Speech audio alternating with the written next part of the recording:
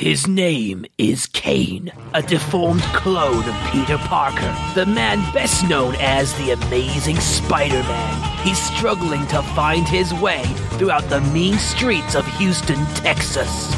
We now join our hero as he must take on one of the most powerful mutants on the planet, Wolverine. Can the two work together, or will they both end up in the gutter? He may not think himself a hero, but he still knows a thing or two about power and responsibility, for he is the Scarlet Spider. I want to thank Samuel Savage. He's been our guy that's been doing our graphics for both Clone Saga Chronicles and Spectacular Radio. He's been our graphics guy, and I want to thank him for doing all that. But he's also going to start doing our little bumper previews of each episode, so I wanted to give him a shout-out before we started episode 37. Yes, Wolverine versus Kane. Whoa! I don't think I even want to hear your story. All of you must hear the Scarlet Spider story. My name is Ben Reilly. I'm related to this reality's Peter Parker. How? I'm his clone. Or maybe he's my clone. We're not sure. I'm the real Spider-Man. I don't know what kind of mind game this is, but I'm the real Spider-Man. The real Peter Parker. You see, I really hate clones. I thought I was that clone. I tried to stay out of Peter's life by taking on a new identity. I dyed my hair, changed my name to Ben Reilly. When I became a costume hero, the Scarlet Spider, it really made him angry. But the next big blow came from Dr. Kurt Connors. He discovered that, according to our genetic structures, it might be Peter who was the clone, not me. That news pushed Peter Parker over the edge. Now he hated me with a passion. This is starting to sound like a bad comic book plot. It gets worse. Why didn't you just tell me I was a clone? The cloning process has proven unstable. You're coming apart.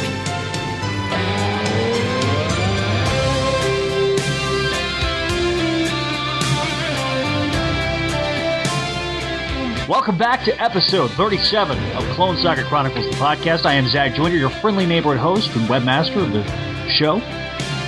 And I am joined by my co-host of the Spectacular Radio podcast, Mr.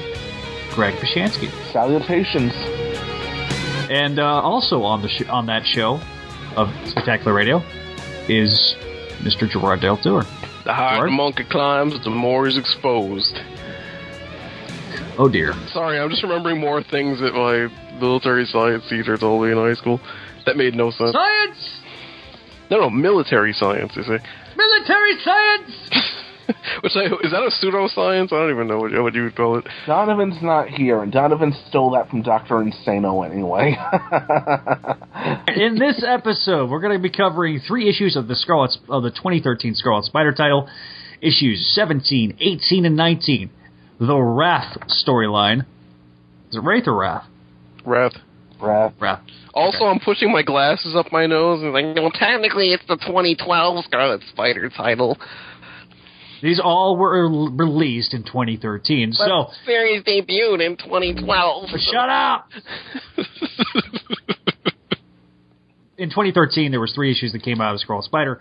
I've affectionately referred to them as the Wolverine arc or SNCT, but that's actually not the name of the arc. It's Wrath, parts 1, 2, and 3. So, before we get started, we've got some emails and some and stuff that we're going to cover with the main gang next episode. So we do appreciate that. I know you guys have sent those in to us on clonesagachronicles@gmail.com. But I wanted to kind of get that with Josh and Don. So next episode, we'll definitely be answering your voicemails and emails. So anyway, with that out of the way, here we go. We got a rundown. I'm going to do 1 rundown. Gerard's going to do 2 rundowns. Gerard's going to... Even though logically there are 3 people on this podcast and 3 issues that we're covering, one of them is a prima donna. He doesn't do recaps. I'll do a recap next time, especially since we won't be getting Gerard's rage. You know what? If I show up on that podcast, you better do all the recaps. because my recaps for those issues would just be like a combination of white noise and like in horror movies where you have that weird thing where you always have like some child whispering something in the ambient noise like. Yeah, it'd be something like that. That would be my recap. That's why I want you there. The only person that's going to be entertained by that recap is you, Greg. I mean, honestly. Let that serve as a tease for you people. If you ever want to hear somebody have a brain aneurysm in the middle of a podcast, tune into the next episode where we cover Scarlet Spider issues. Actually, no, we're not going to be covering Scarlet Spider issues next episode. I know, I said the next episode in which we cover Scarlet Spider issues. Zach, learn to grammar. Okay. Next time, the Jackal diddles them. So, Gerard, give us the recap of issue 17 of Scarlet Spider. Scarlet Spider number 17, or as it's known on the inside of the book, Wrath Part 1, which is written by Chris Yost, penciled by Carlo Barberi, who I haven't seen in a while, inked by Walden Wong, and colored by Rex Locus, who I actually had to look up, because for a second I thought that was a fake name. Like it was Alan Smithy, like somebody was ashamed to work on this book, but no, he's actually a guy who does a lot of the DC digital comic stuff. Sounds like the name of a supervillain, Rex Locus. I know, that's why I thought it was a fake name. Like, that's not our real name. Yes. I should probably flip my notes over because of the recaps on the back, not on the front. Okay, we begin in the Park Plaza Hospital in Houston, where a victim is rolled in with multiple GSWs, which the editor's note tells us means gun show wounds, which is either a typo or a really lousy attempt at political commentary. I'm not entirely sure. Dr. Meelan pulls a Super Ball from the poor guy on the table, which has Kane's name scrawled on it for some reason. Later, at Brennan's restaurant, Kane pays a visit to Belladonna, thanks to the note, who they somehow figured out is from her, who finally gets around to giving him the assignment they agreed to at the end of their previous encounter in brackets, insert issue here. I didn't have time to look it up. What issue was that again? Zach. You're the one who usually knows this stuff, Zach. I need. Okay. Yeah. The. Gosh, I'm having to do this completely off memory.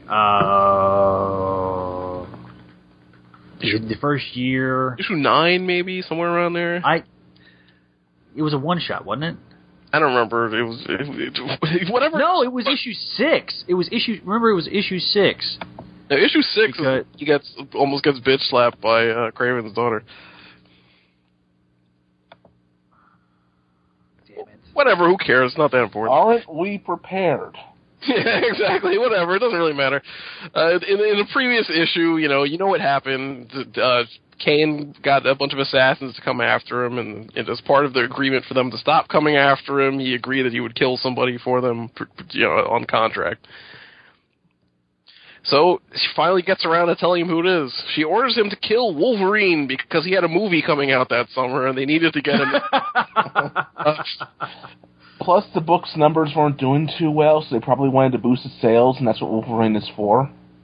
Exactly. But you'd think that would start backfiring after a while. Oh, wait, it has. He returns home to pack for his trip, and for some reason, he's bringing Araceli along, complete with a passport, even though it's a domestic flight and she wouldn't require a passport. They stake out the Jean Grey School for Higher Learning when they get to Westchester, working in a little juju scam to have Araceli, who's wearing a really ugly costume and calling herself Hummingbird, enter the mansion. She works for magic as they infiltrate. She, just walking around mind-fudging people in order to have them just stop paying attention. And Kane's following along in the stealth mode of the suit that he's wearing, because don't forget, Kane is wearing the Spider-Tron suit. He just makes it look like the suit that he wears, except that in this issue, for some reason, he has it looking like the Tron suit. No explanation given.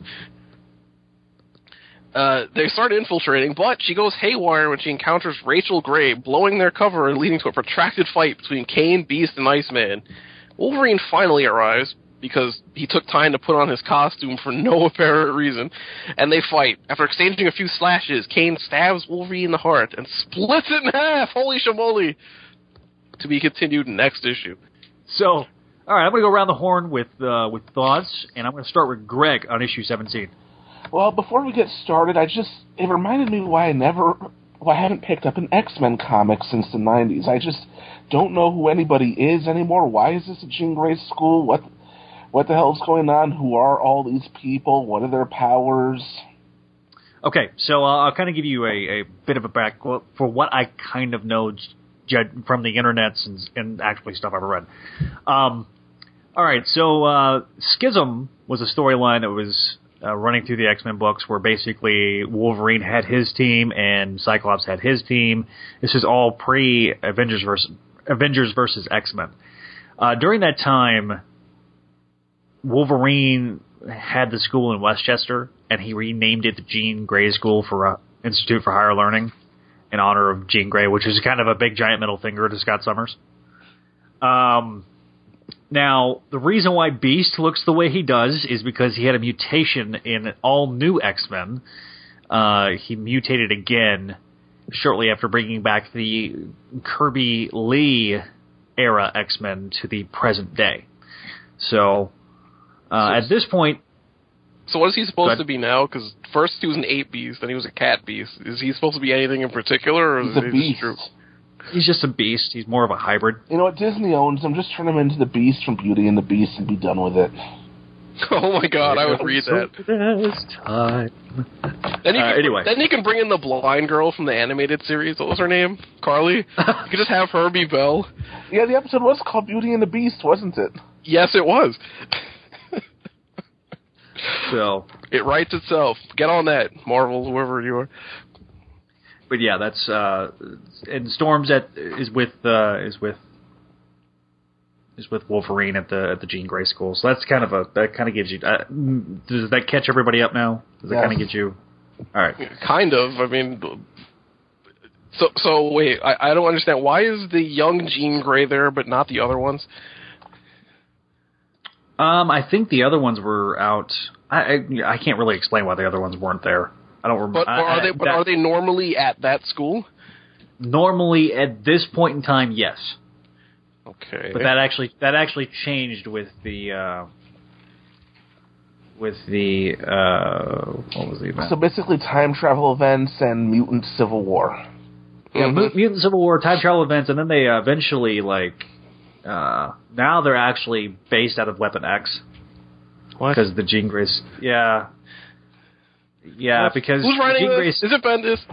It's Bendis. Or I'm sorry, is it Bendis or one of his associated ghostwriters that writes under the name Bendis? It's Bendis, yes. Yeah, and Belladonna, she was the one she was Gambit's ex-wife. I think I remember her from the cartoon show back in the 90s. She was in one episode. Okay, yeah, like I said, this is just, Belladonna, I mean, she did make the appearance, and I'm trying to look it up to see which issue that she made the appearance. This arc so far in this issue reminded me of, like I said, it reminded me of why I stopped reading these X-Men comics. Yeah? Okay, the Assassin's Guild was in the 4th issue of Scarlet Spider. So this is literally almost little over a year later now that we're getting this payoff to the subplot. Okay. So it was issue 4. Wow, it was even earlier than I thought. Yeah, it was a Stegman drawn issue. Right. Yeah, I wasn't on the show yet. Exactly. So that's why Greg gets a pass. Now me and Gerard, on the other hand, we actually don't. Well, I mean, my brain is hash browns. You know I have a lousy memory. So. Anyway. But let's see, and Araceli, I mean, normally I hate characters like that, but I don't know, I find her a little bit charming. She's actually likable despite being very annoying at the same time, which makes her the opposite of most Brand New Day characters. Ooh, yeah, there's our first Brand New Day reference. Yeah, I apologize. Take your drink, people. Remember the ongoing drinking game we have. Yeah, I apologize. I'm not going to overdo it, but I mean, it's just, and definitely more likable than, say, Arania, which, that was for you, Gerard. You've redeemed yourself, my friend. When you get home tonight, there'll be an extra story added onto your house. I love that Simpsons episode, Scorpio. But anyway, I thought the action sequences were good, even though I don't particularly care for this artist much. I mean, this artist. Okay, Gerard. Remember how we called Koi Fan the poor man's Ron Garney? Mm-hmm. I'm trying to think of whose artist this reminds me of, and it's the poor man's Koi Fan. I don't even. No, it's not Koi Fam. It's like a. I know it's not. I just said he's a poor man's Koi Fam. No. No one is a poor man's Koi Fam. Yeah, no, I'm being mean. I'm sorry. The poor man's Koi Fam would be truly destitute. Oh, okay. Mark Brooks. This really reminds. There's certain. Yeah, I could see it.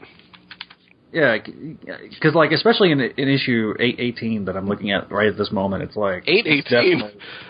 Yeah. Holy smokes! Nice. I said issue 18. Oh.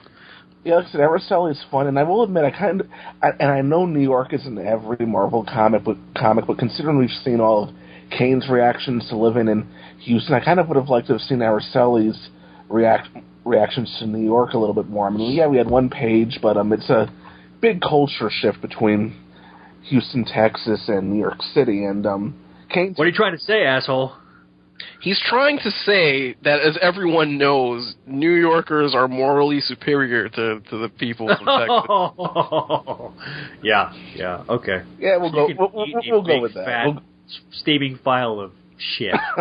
Also, the pace of life here is much faster than the usual. We'll just take 3 hours to walk down this block because we're mentally as slow as molasses people of Texas. You can't see me right now, but I'm giving you the giant finger. We've got here the People's Republic of New York versus Texas Arabia.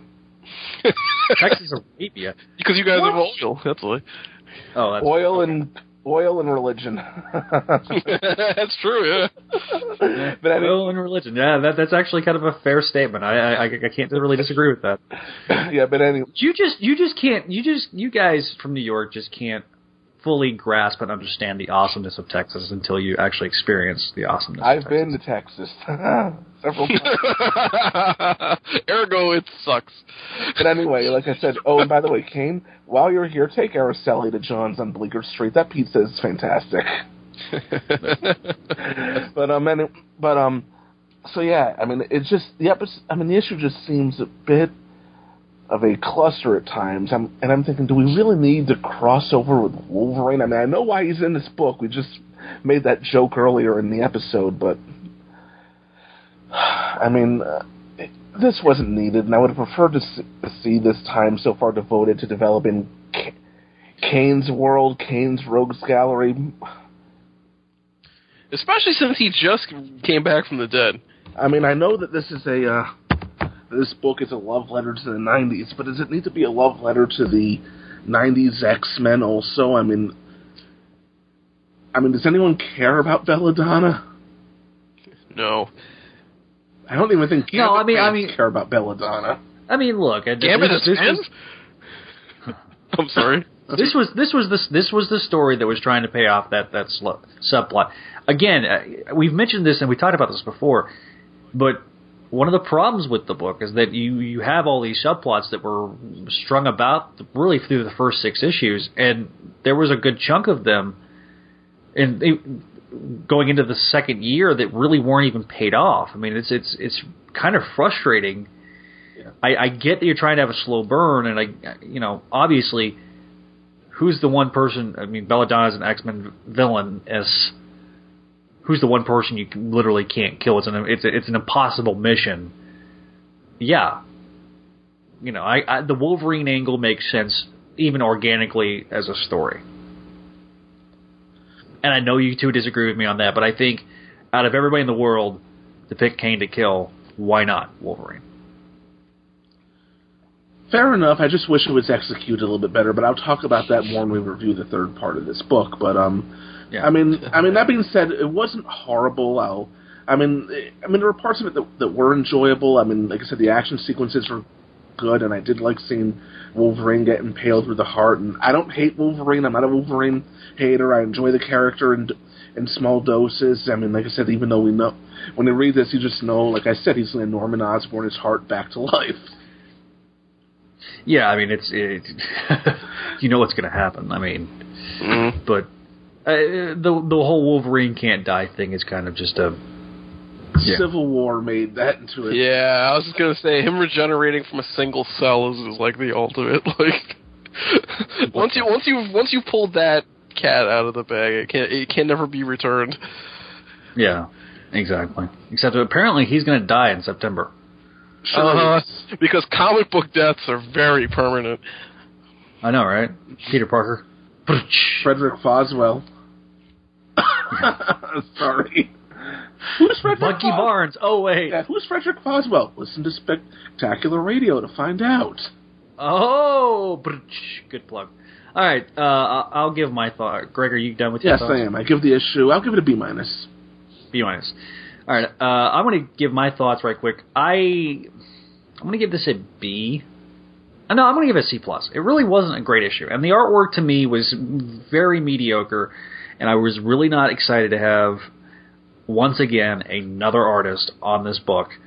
He was actually supposed to be the ongoing artist, and I think he only lasted maybe a couple of more issues after this arc.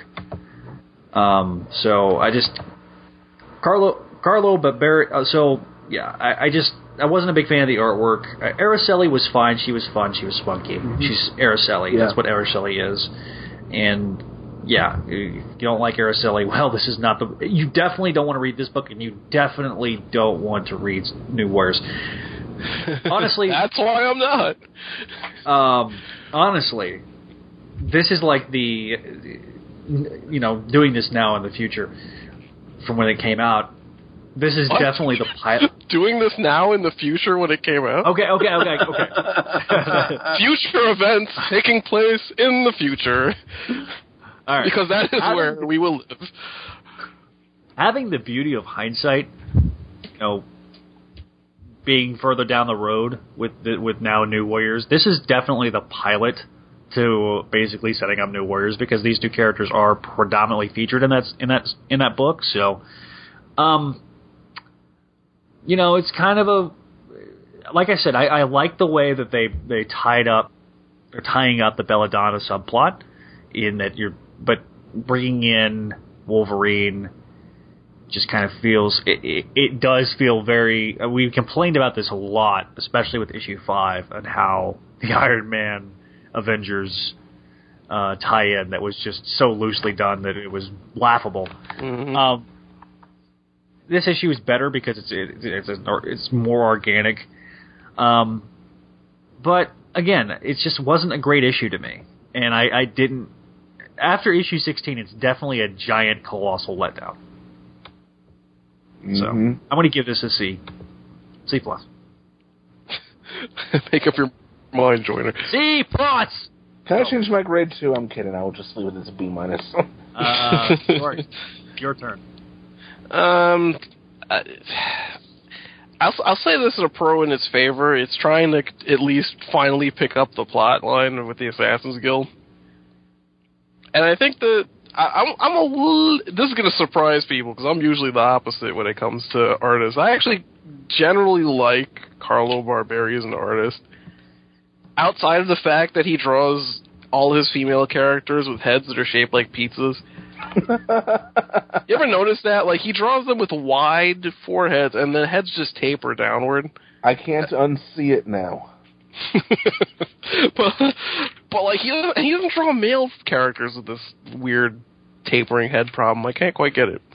But, yeah, the main problems I had with this issue really were just the way it was written. I thought the script was very annoying. I didn't like the Araceli in a costume as a superhero angle, which is done here for a specific reason, but the fact that it ends up sticking because, New Warriors, I don't know, that of all the directions they could have taken the character, that's one of the least interesting, and they shouldn't have gone there, in my opinion. Is it just me, or does her costume look like she should be an agent of that organization that's in that movie that's out right now? I'm glad you didn't just yell it out, because, well, yeah, we're talking about Hydra. Yeah, don't say Hail Hydra to me right now, because just don't. I don't know, maybe it's just me. I thought Kane took down the various X-Men he fought far too easily in this issue. I know what they were going for. I get the idea, which is that he's supposed to be like, hey, look how, he's there to kill Wolverine. He's a badass fighter. Hey, Gerard. I was trying to avoid it. You could almost hear me slowing down because I knew this was going to happen. But yes, go ahead. Remember that time when Spider-Man kicked X-Men's ass? That's staying in. Yes, it is. Because I was preparing to make that joke too. What the? I was also preparing. Come on, it was too obvious. But seriously though, he does really take them down far too easily, and then he kills Wolverine in a couple of pages. Obviously, it's a BS death. We know Wolverine's not going to stay dead. Come on, they're not going to kill off Wolverine in a guest appearance in a failing Spider-Man title or side title or whatever. But ballsy if they did. You know what this reminds me of? I can't remember which 2 issues it is, but somewhere in the middle of the Dark Phoenix saga, they all get caught by the Hellfire Club, and they're all like, Cyclops got that weird ruby quartz helmet, which is one of the most hilarious things I've ever seen in a comic, and they're all like, in chains and stuff, and Jean Grey's mind warping him or whatever, and he just falls down, and the last panel of the page, or the last panel of the comic is Nightcrawler yelling out, "Oh no, Cyclops is dead!" And then the very first page of the next issue is Nightcrawler yelling out, "Hey look, Cyclops is alive!" I felt like the same exact thing was happening here. Where like the last page is like, "Oh no, Wolverine's dead!" And the very first page of the next issue would just be, "Hey look, Wolverine's alive!" Because, you can almost... They telegraph, but it's this dumb, but whatever. But, yeah, generally speaking, I was alright with it. It wasn't too bad. I would say, C. Okay. C. Alright, let's move on to the next issue where Wolverine, Norman Osborn's his way back to life, and I'm not making that joke anymore. Spoiler alert! Okay. Alright. So, issue 18 of Scarlet Spider. Wrath, Part 2. Written by Chris Yost, Carlo Barberi, with Ali... Is it Ali Garza? Yes. On the pencils. Walden Wong on the inks. Rex Locus on the colors. And Stegman and Delgado did the cover. Rex Locus is going to conquer the world. Keep an eye on that guy. Yeah. Oh, yeah. So, can I interrupt really quick? Yes. Sure. Because you just mentioned that Stegman and Delgado did the covers. How lazy are the covers for these issues? Yeah, they're not great at all. No, I don't think any of them have backgrounds. They're usually just Kane just in the Tron suit just kicking somebody or I don't know. Yeah. Anyway. It's not Stegman's best work. Stegman's done some really great covers for this series.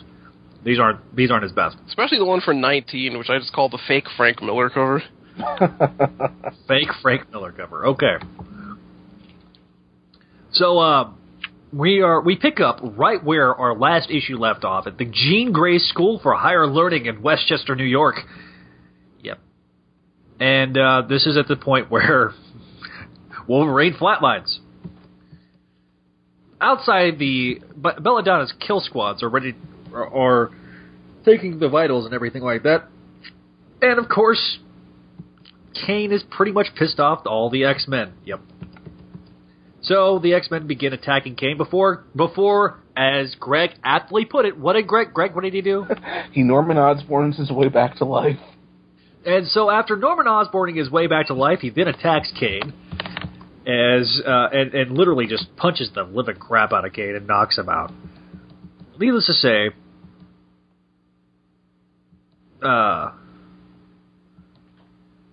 wait. Needless to say, this leads into subplot later issue that he'll be back in 24 hours, and Wolverine's going to go take care of some business. We then cut back to New Orleans, where the Assassin's Guild has another one of its victims right ready to be shot in the head, like on a silver platter.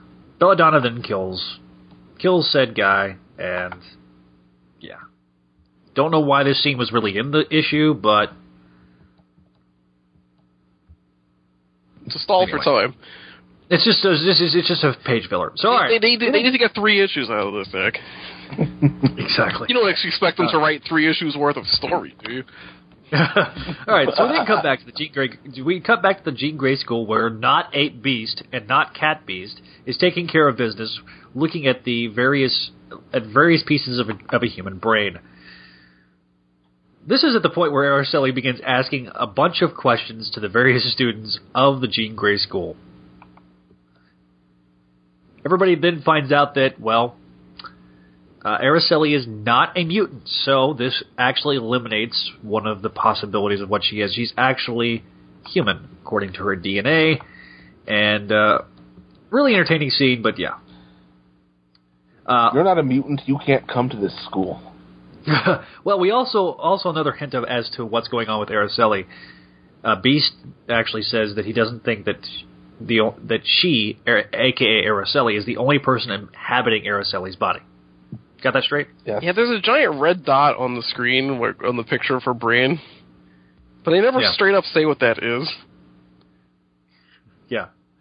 We then come back to New Orleans, where a bunch of members of the Assassin's Guild are standing watch before they get stabbed in the chest, invisible style. Yep.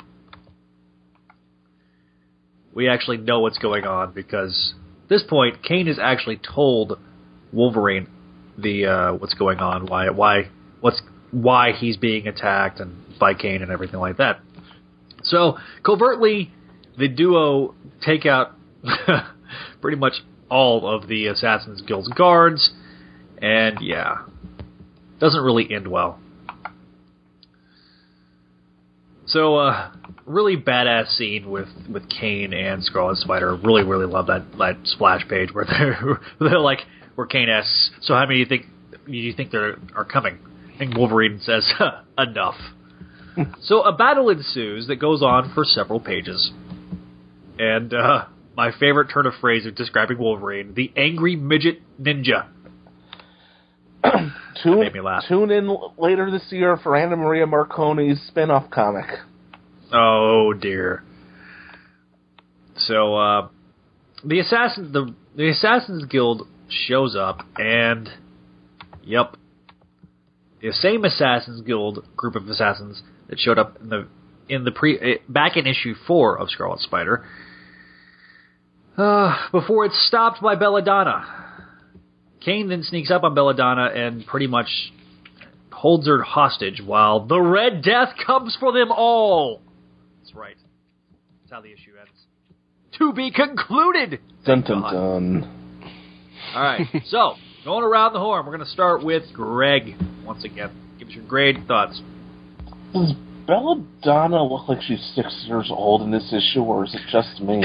Yeah, right at the end when the artists change, it's not just you. She looks like a really stacked 6-year-old, which is kind of weird. Hey there, Little Red Riding Hood. She does have very midgety proportions, though. Something funny's going on with that art. Yeah, this issue, I did not like it anywhere near as much as the last one, and they make a big deal, hey, it's the Red Death. What the hell is the Red Death? Is this something else I missed from 90s X-Men? Yes, as we'll learn next issue. But I did like that splash page, I agree, and I kind of like Araceli annoying the X-Men because the way the X-Men have been written since the 90s annoys me, so turnabout is fair play, muties. That was my favorite scene of the issue. Mm-hmm. And like yeah, Angry Midget Ninja, I like that line a lot, and this is one of those things where it's what's so frustrating about this book is that Yost is a great writer. I know this. I've seen his other works. I've seen the early issues of this book. I've seen Avengers Earth's Mightiest Heroes. I like his work a lot, and I feel like I should be liking this book a lot more than I do. And I mean, I'm at a point where I'm not reading this book at all for the plot. I'm reading it because I like the character of Kane. Mm-hmm. But that's the only reason I stuck around as long as I did. Yeah. I mean, yeah, the action sequences are great, but not much really happens in this issue except a bunch of 90s X-Men BS with Kane in the middle of it. And yeah, I really don't like that Spider-Tron costume either, and going to give this a D+, C-. I mean, I'll give it a C-. I mean, it's not outright awful, but there's just nothing in here I particularly like. Gerard? I have to mostly just sort of parrot what he said. Again, I think I'm a little higher on the artist than you guys are, but really he doesn't have much of a script to work with. I mean, or they, because there's two pencilers on this issue. I'm sorry. It's okay. It's solid, unspectacular artwork. But it's in service of just a really badly written story that somewhere in the first quarter just stops being a Scarlet Spider story and just completely turns into an X-Men story. And I think that's the biggest problem with this arc as a whole, is that about halfway through, Scarlet Spider just becomes completely superfluous to it, much like, what the hell was that? Minimum Carnage, where it just stopped being a story that needed to have the Scarlet Spider in it. Which, again, just makes me look at this and say, well, was this an astonishing Spider-Man inventory story that they dusted off and turned into a Scarlet Spider story? I don't know. The problem with this issue is that it's part 2 of a 3-part story. but that never used to be a problem. Nope. You see, like, agreed. I just referenced the Dark Phoenix saga in the last issue's reviews. That was an 8-part story. There's more happening in each part of that story than there is in this entire arc. I'm going to say something. There are middle issues of Maximum Carnage that are better than this. No. Oh shit! That's okay. That's a bomb right there. You better explain yourself, boy. Yeah. What the hell? No, you can't. No. I'll say this. There are issues with Maximum Carnage where more happens. That's no argument there. Yeah, that's exactly what I'm saying, and they're overall more entertaining, even though I hate that story. I mean, yeah, I'll say this is a hard issue to talk about because really the only thing that happens is the action moves from the X-Mansion to New Orleans. Dust off your hands. That's the recap. Save yourself a lot of time. I mean, at least Firestar nearly murdering Carnage before Spidey pushes out and tells her to stop is something that happens. Well, okay, we're being a little unfair because they do unveil the Red Death. That's true, the Red Death. Ooh. And we all remember her, right? From previous Kane stories.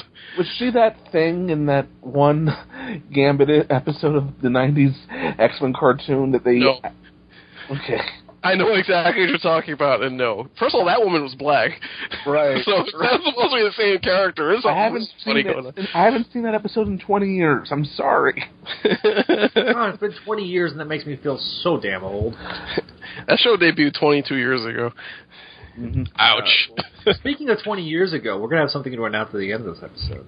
Really? Because that's news to me. What are we talking about? Oh, well, I guess I'll find out. I'm going to slap you upside the head. Well, I didn't know you were going to say anything about it. I think I know what you're talking about. Okay. Well, because we know you're good at that. How long were you teasing that call-in show before it finally happened? Shut up,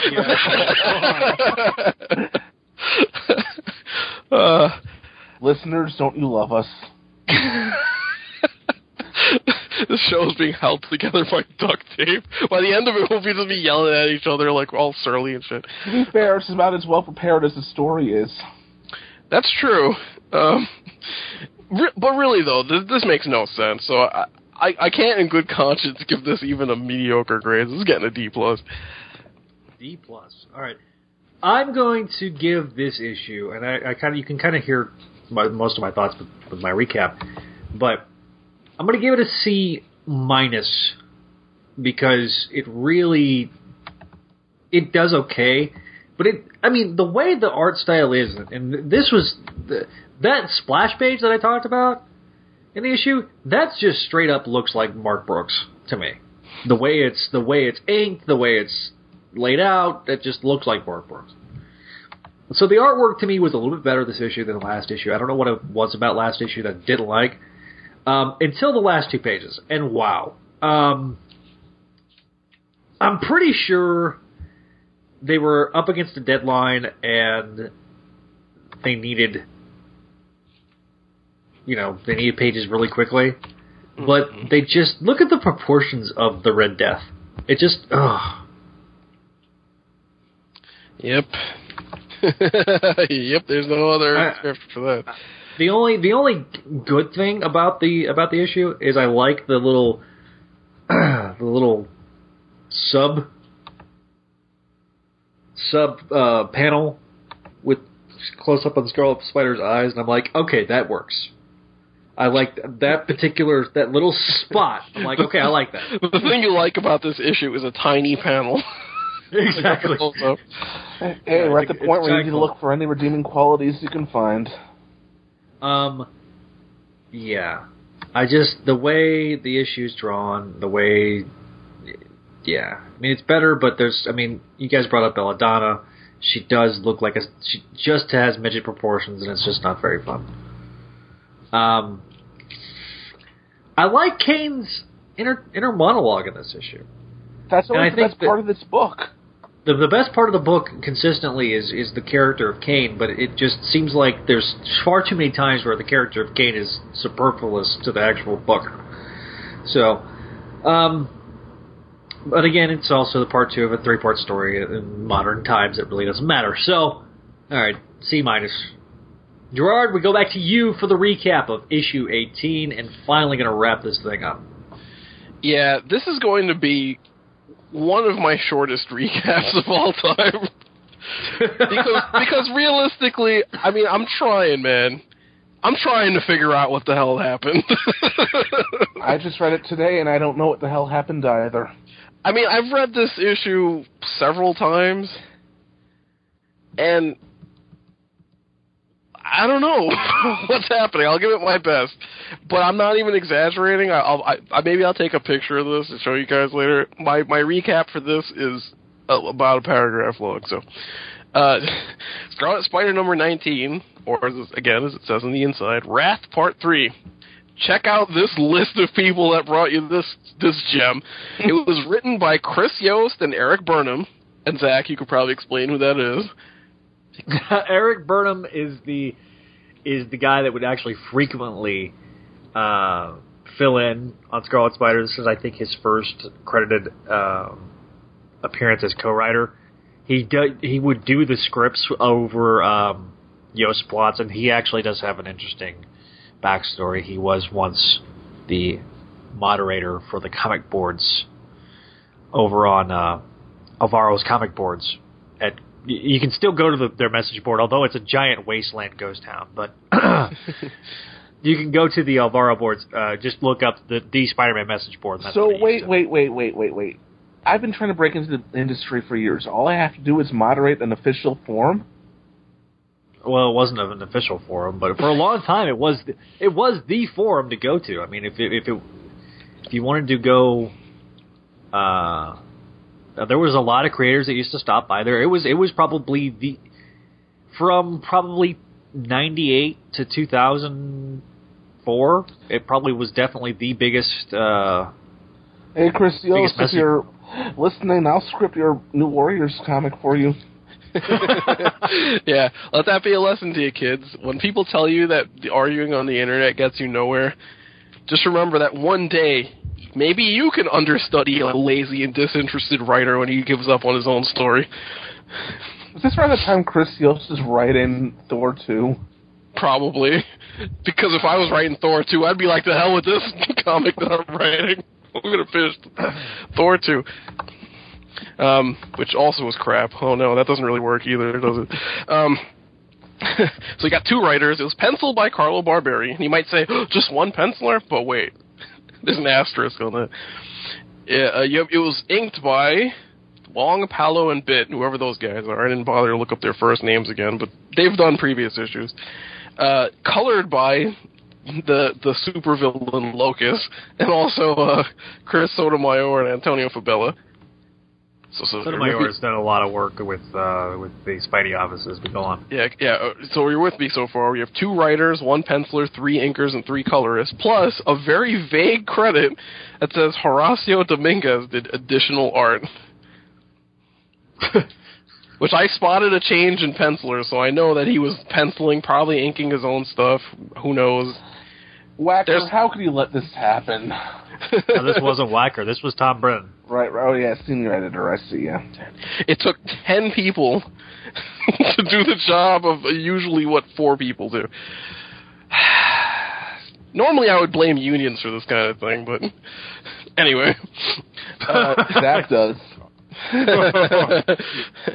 We begin where the last issue ended. In New Orleans.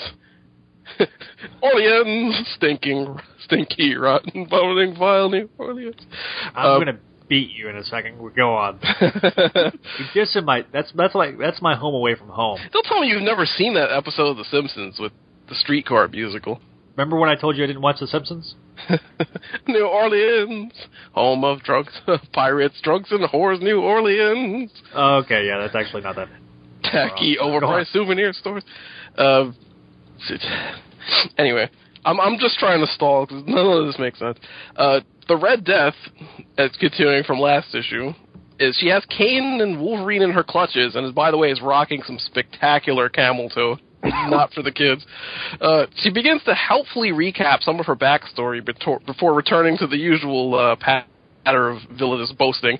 However, she's cut off by Kane, who summons a spider to distract her. Yes, that happens.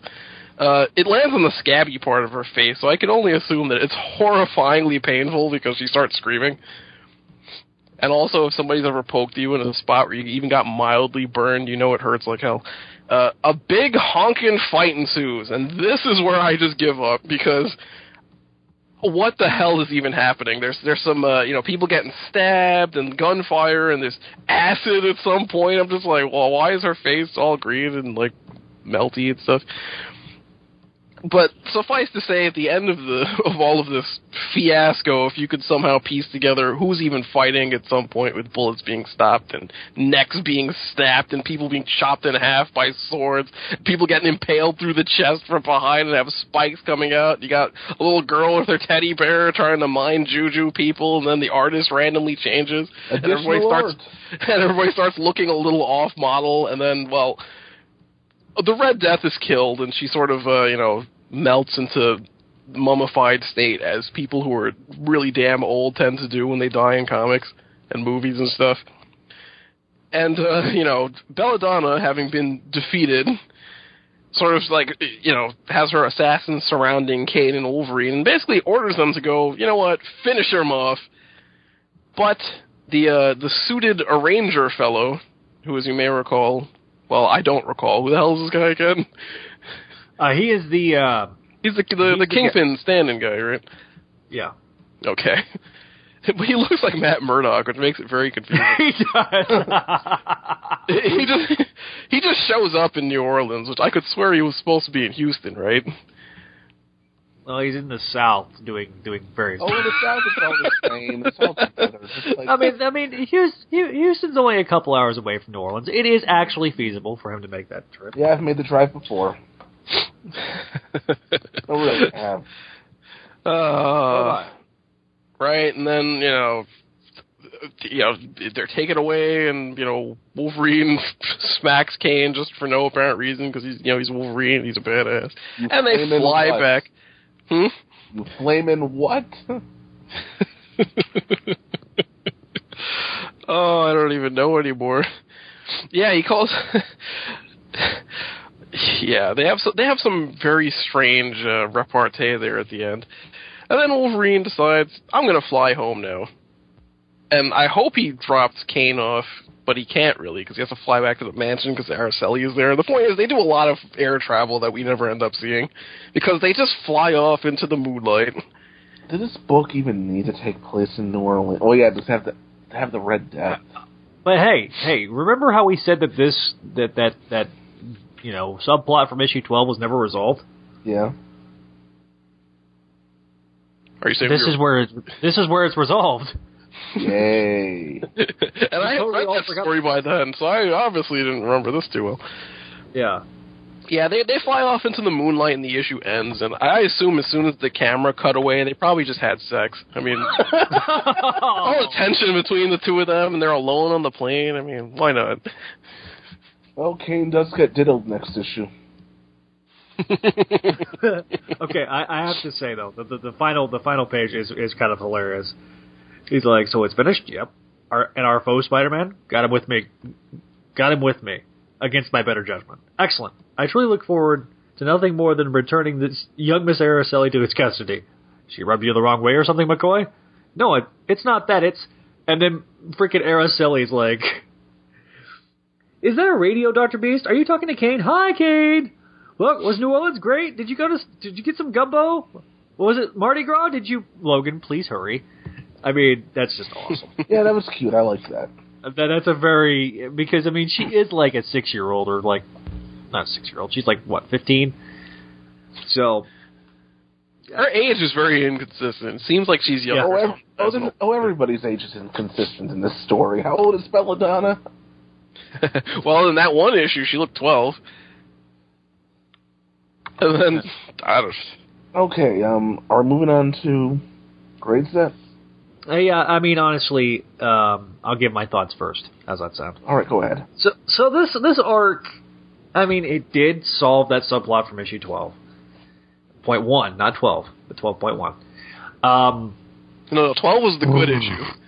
Yeah, 12 is the good issue. 12.1 is the ass issue. Man.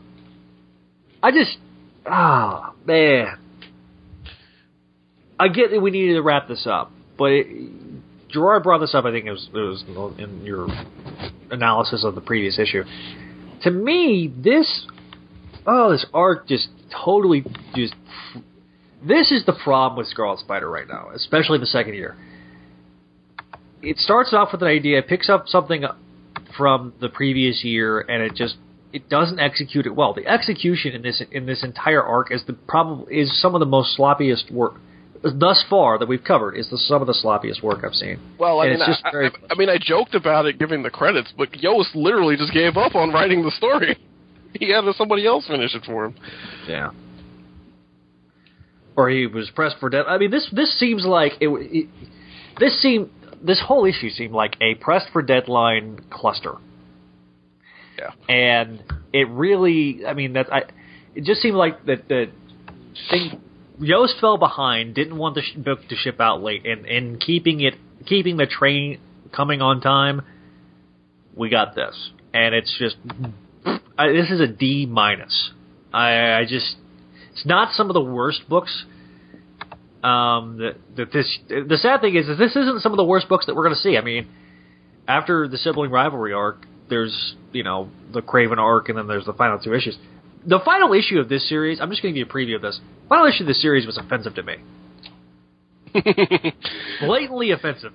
All right, full disclosure, these are the last 3 issues of this series that I read for you listeners at home. So if I do appear in these next ones, it'll be fresh. So I have no idea what they're talking about right now. And I have this horror show in my imagination of what that last issue must look like based solely on what Zach says about it. I'm trying to imagine. I'll be honest with you. I'm going to try to get Kevin on there because him and I both kind of raged over that issue. Mm-hmm. Did it have... here's what I want to know. Did it have a Hickman ending? And by that I mean, does it just end with a page of text that tells you what happened? No. Okay. We talk about the production issues being a problem in this issue. It's taken to an 11 on issue 25. And as an insult to injury, they charge you an extra $1. So... I can't wait!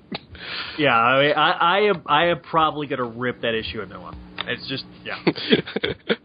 Well, we're gonna bring alcohol to the final issue. Oh, copious amounts of shots are going to be taken with those last 2 issues. Well, keep your supply away from me. I might need it to get through the next.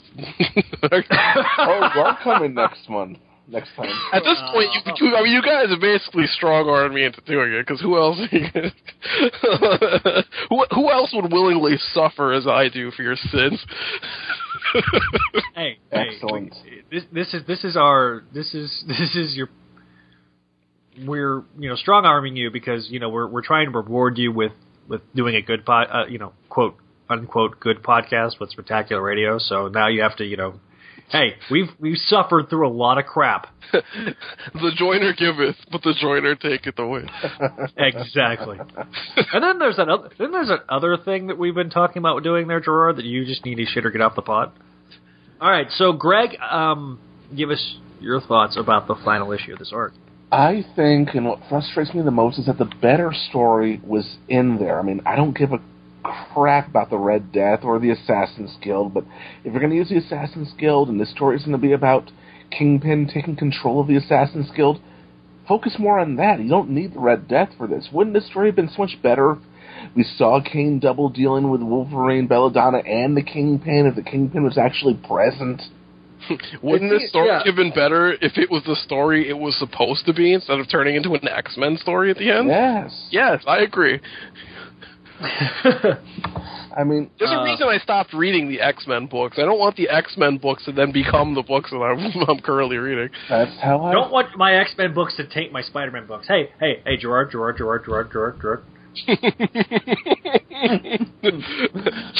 anybody smell that? It smells like bacon. Why is he not even in? Well, okay, he should have been in it. He sends Matt Murdock to represent him. I don't care about this Ranger guy. Fisk should have been present. It should have been Kane double dealing. It should have been from his perspective, and you could have even had Wolverine in it, but you did not need to have the effing Red Death. And honestly, I'm going to be very upfront about this. She is a character from past, 90s X-Men stories. But I couldn't be bothered to look up what her history was. She's a 90s X-Men character. That's all you need to know. Has that book ever you guys know by now, I tend to like to look up this stuff just to be sure, because God knows the editors aren't going to help you out by, telling you what issues... But she told you her backstory in this issue. I mean, come on. No, she didn't. She gave some vague half explanation of one time you might casually remember me from such stories as that time Cyclops shot me with a ray beam. It's like, okay. I don't know what issue was that in. If this comic was from the 1970s, there would have been an editor's note that told you what issue that was in, so that I could have cross-referenced that to find out what the story was about. Instead, you get a single panel of her being defeated by the X-Men wearing 90s costumes and nothing else. How am I supposed to know what the hell they're talking about? Because, full disclosure, 90s X-Men was kind of a clusterfuck. I don't have an encyclopedic knowledge of what happened with it. Yes, it was. And also, by the way, when I'm reading a Spider-Man spin-off book, I didn't expect that I was supposed to have encyclopedic knowledge of 90s X-Men stories. No, should I? I mean, that era of comics is one of the worst eras of all time. I mean, yes, One More Day might be the worst comic book story of all time, but you know the second worst comic book story of all time is Onslaught. Just Onslaught. So, I don't need to be reminded about that in a few months. Oh, no. That's right, because the Clone Saga crosses.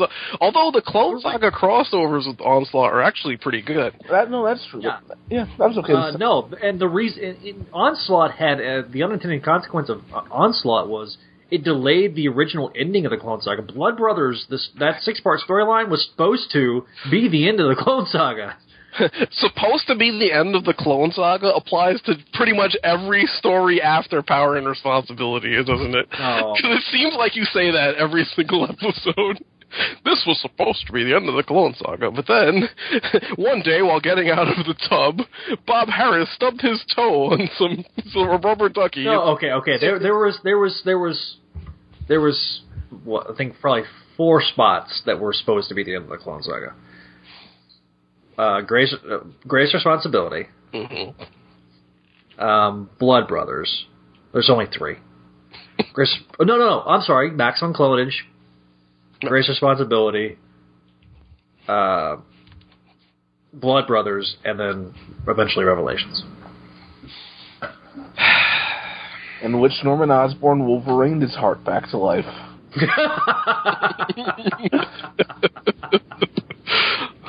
See, it makes sense for Wolverine, because healing is his power. No, this doesn't make sense for Wolverine, not to this extent. His heart was split. You cut his heart in half! His heart is split in half. I'm almost imagining in my brain some sort of sick 80s horror movie thing where, like, his heart, the halves of his heart are shooting out tentacles that are connecting each other back. Resurrection. But I did not like this last part, and Wasted Potential is, for me, it's the final sin, because, I mean, I'm looking at this and I see the better story in there. I mean, I feel like, just give me a week with this script. Let me edit it for you and send you notes, Yost. I could have maybe salvaged this thing. I mean, you had a better story in there, but because this is Wasted Potential, I mean, it pisses me off. The previous two did not piss me off. I kind of liked the first part. The second one I didn't like, but it didn't piss me off. This one I'm just giving an F to. Can I go next? Yes, go right ahead. I just want to jump right off what you said. I'm with you on this. I'm giving this one an F also. Because of the fact that it's like he said. I mean, I didn't particularly love the first one, but, you know, it's the best issue of the three because at least there's a story there, or the beginning of a story there. The story that started in issue 17 is not the same story that we ended up ending with in issue 19. Totally, it's as if Chris Yost was walking with the script for the entire arc in his hands, like bundled up in his arms, fresh off the printer, and then a stiff wind came by and blew all the pages away, and he started chasing it down, but he only got enough to get about halfway through issue 18, and then he just had to really quickly come up with the rest of the story on his way up the elevator or whatever to hand it into his boss.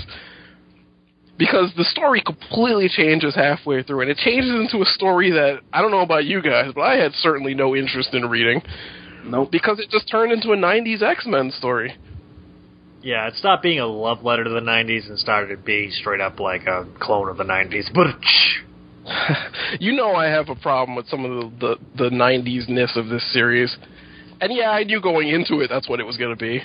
Because that's pretty, I mean, Yost practically... That's a given. Such. Yeah.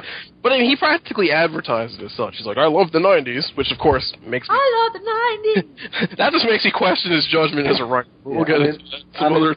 I mean, if you want to see a love letter to the 90s done right, and Girardi might not enjoy this one, but the recent issue of Superior Team-Up, it showed an untold meeting between Octavius and Norman Osborn. That was a love letter to the 90s, right down to the artwork. I mean, it was... I mean, yeah, it's very 90s. It was 90s, but it was kind of charming in a way. This was just, Yeah, you would love the artwork on that there, Gerard, because it's Ron Frenz and Sal Buscema. Wait a minute, Ron Frenz and Sal Buscema did a Spider-Man story, and none of you lackwits told me about it? It's a Superior Spider-Man story, so just warning. It's a team-up, and it's a flashback, so you can ignore that stuff. Too late. I have the copper taste in my mouth. Time is. Well, you can enjoy the artwork at least. It's too late. It's been ruined. You could thank Zach for that. Hey, big giant middle fingers. Okay. Okay, I can't find it right now. But, all right. But seriously, the issue itself, it reminded me a lot of watching the end of Man of Steel for the first time, where I thought for a second, okay, this is bad. But at least I have a grasp of like what humanity is, and what my role in life itself is, and then it just explodes into just an orgy of violence and death, and I just left feeling as if I just got punched in the face several times by what I was viewing, because I don't need that to happen in my fiction. Is Kane gonna make out with with Annabelle on top of a Holocaust? The end of the story is the Red Death just walking into a tornado. Spoilers! Oh. You know what? I'd rather read that than what we got. Me too. Okay, and my final thoughts on this, just to kind of wrap things up. You gave it an F, right? Sure, I certainly did. Not after that review. What, are they going to give it a C? Come on. Yeah. Just to wrap this up. Okay, I have been one of those guys that has bitched and moaned and thrown a fit about late books. And I'm going to contradict myself. Because, damn, if this is the type of shit, and I'm not bleeping this out, if this is the type of shit that we're going to get just to keep the trains running on time, then I would much rather have a coherent story come out than with a late book than a book that comes out on time, but you can barely read it, and you feel gypped that you paid $2.99 for it. Zach, my feelings are very similar to yours on the subject of lateness, and then generally how inexcusable it is, especially when you have rotating artists on these things. I completely agree with you. I'd much rather have this has been delayed. Chris, it's not like this is a Civil War tie-in or something. Like, there's no reason it has to come out on time. Just kick it back a few weeks. Yeah, I mean, it's just really really annoyed me. I mean, that's why I gave it a D-. I mean, it just there was a couple of cute scenes, but other than that, it just really and look, there is one thing that even throughout all of this entire arc, and this is one of my final points. The characterization of Kane is great. Yeah. But the characterization of Kane is overshadowed by the unnecessary crap that's put around Kane. It doesn't save the story. Well, sometimes characterization can save a story. Be like, damn, this story is not that good, but that characterization kicks ass. This is not one of those cases.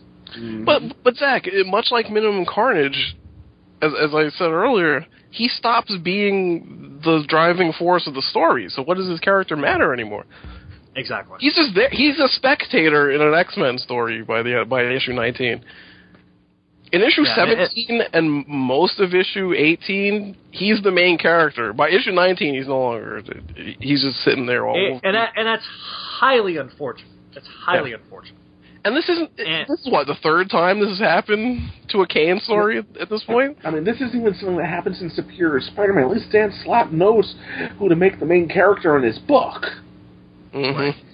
And I think at this point, look, straight up, we've talked about it, but I'll bring it up again.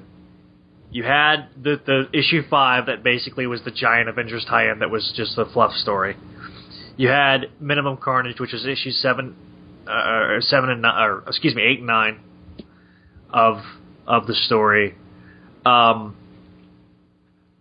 You had this arc, which was basically a Wolverine arc that was masquerading as a Scarlet Spider story. So there's what now, 6 or 7 issues out of 25 that doesn't have Kane being the main focus. It's Kane interacting with Dumbass 1 and Dumbass 2. It just that to me is a damn shame because this book had so much freaking promise. 5 out of the first 6 issues were knocking it out of the park, and you fumbles the ball. It fumbled the ball. This is why I feel that if Yost had gotten too busy or had lost interest, he should have passed the book on to somebody else. But but honestly, who could have written Kane well enough? Bring back Tom DeFalco. That's my answer to everything. You don't want to do it, give it to DeFalco. DeFalco could have written Kane. But you know what? But Zach, that brings up the ultimate question, and maybe you're the man to pose this question to. If the series, when the series began to stray away from what it was supposed to be, which is a story about Kane adjusting to life as a superhero and to become a superhero in his own right, rather than having him putt around in an X-Men story like we just read, do you think that's why the book ultimately lost sales and was canceled? Or do you think it was something else? Oh, I absolutely think that... I think that yes. I think that because Eric Latham, I think he pretty much co-writes every single issue of Scarlet Spider from here on out, or has a hand in it. So I think the last 6 months of the book are plotted by Yost, written by Latham. Latham? Who's Eric? You mean Burnham? You mean Burnham? I said Latham. God, what did I... Well, This is Eric Burnham. Oh my God! Can you imagine if Liefeld was doing this? Then it would really be the 90s again. Yeah, but let's over DC right now. Look, Eric Burnham. He did an admirable job coming in. You know, coming into a situation that probably wasn't most ideal, but you think? I just walked into a room with a shattered piggy bank, and they gave him a tube of crazy glue and told him to fix it. It just really after the first year, the book fell off the rails, and it just seemed like to me that Yost got so busy working on Thor 2, working on a Superior Spider-Man team up, which was the better selling book, which obviously would be the book that you would want to work on more than Scarlet Spider. In retrospect, if issue 12 had been the last issue of the series, I wouldn't have shed a tear because it would have ended on a high note. Oh yeah. No, we would have shed tears because it would have ended on a high note. We would have said, "Oh, why didn't they make more? We love this book." Yeah, I mean, thing is that the 90% of the subplots that have been instituted in this book will be wrapped up by issue 25. But is it done in a way that's satisfying? No. Or did they just wrap it up because they looked at their watch and said, "Oh shit, we have 5 minutes before the school bell rings. We better scribble down the answers to this homework and just hand it in." We'll cross that bridge when we get to it, because obviously we'll have sibling rivalry, and then we'll have Into the Depths, and then we'll have the finale. But we'll also have a New Warriors episode out between now and then. But you're not going to make me read that, are you? I don't know yet. The translation, he's been trying to rope someone else into doing it, and no one is stupid enough to take him up on it. I'm the only one reading New Warriors, I already know. So. How are the sales numbers in that book? They're terrible. And dude, 2 words. Or let me give you 3 phrases. Kane, High Evolutionary, New Warriors. I like one of those words.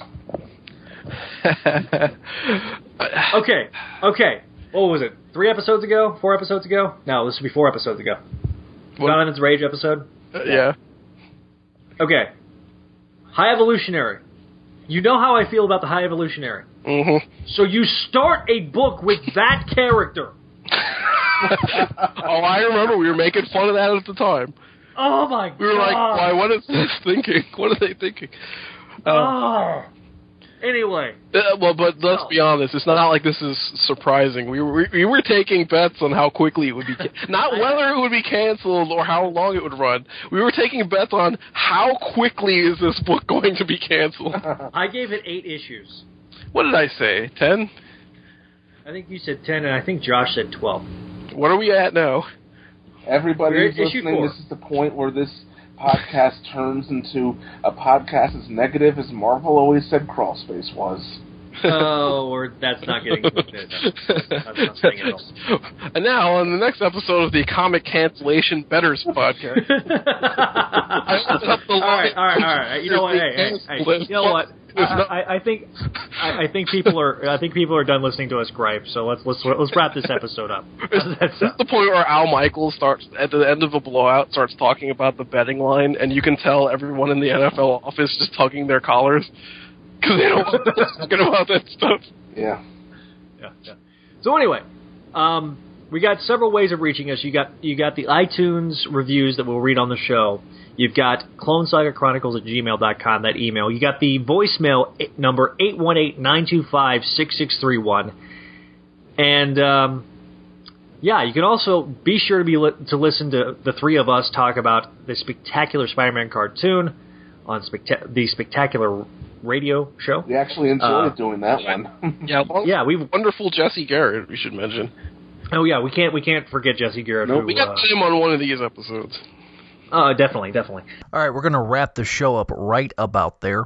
Next episode, we're actually going to be doing something a little different, and I'm really excited to announce this next episode, because it's going to be something that's kind of offbeat and a little weird and a little different. We've done that occasionally. We did that with episode 19 with Kevin, and one of these let me kind of explain the backstory. Back in 2008, myself and Kevin Cushing on the Spider-Man Crawl Space podcast had a debate about Spider-Girl. And in that debate, well, he kicked my butt. And ever since then, I have vowed revenge. Well, Kevin actually approached me a couple months ago to discuss Spider-Girl on and the other Spider-Girl, Aranya. So we're going to have our bit of a role reversal. I'm going to be the anti-Spider-Girl, and he's going to be the pro-Spider-Girl.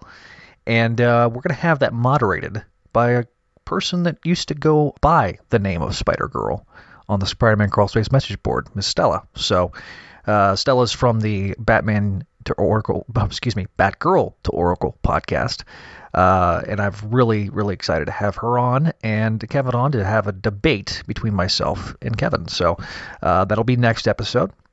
Of course, check out Spectacular Radio episode 4. Will be being released the same day as this one. So go check that out after you get done listening to this episode. So really excited to have Jesse and Greg to talk about the Lizard episode. So, okay. So, kind of give you a brief rundown. Originally, we were going to do Return to Spider-Man. We'll be doing that probably next month. But first, the following episode of CSC, well, it will be another special episode. It's going to be a episode. It's going to be released on our feed. It's going to be a commentary of the very first episode of the Spider-Man animated series, because, quite frankly, this show is not just a show about the Clone Saga.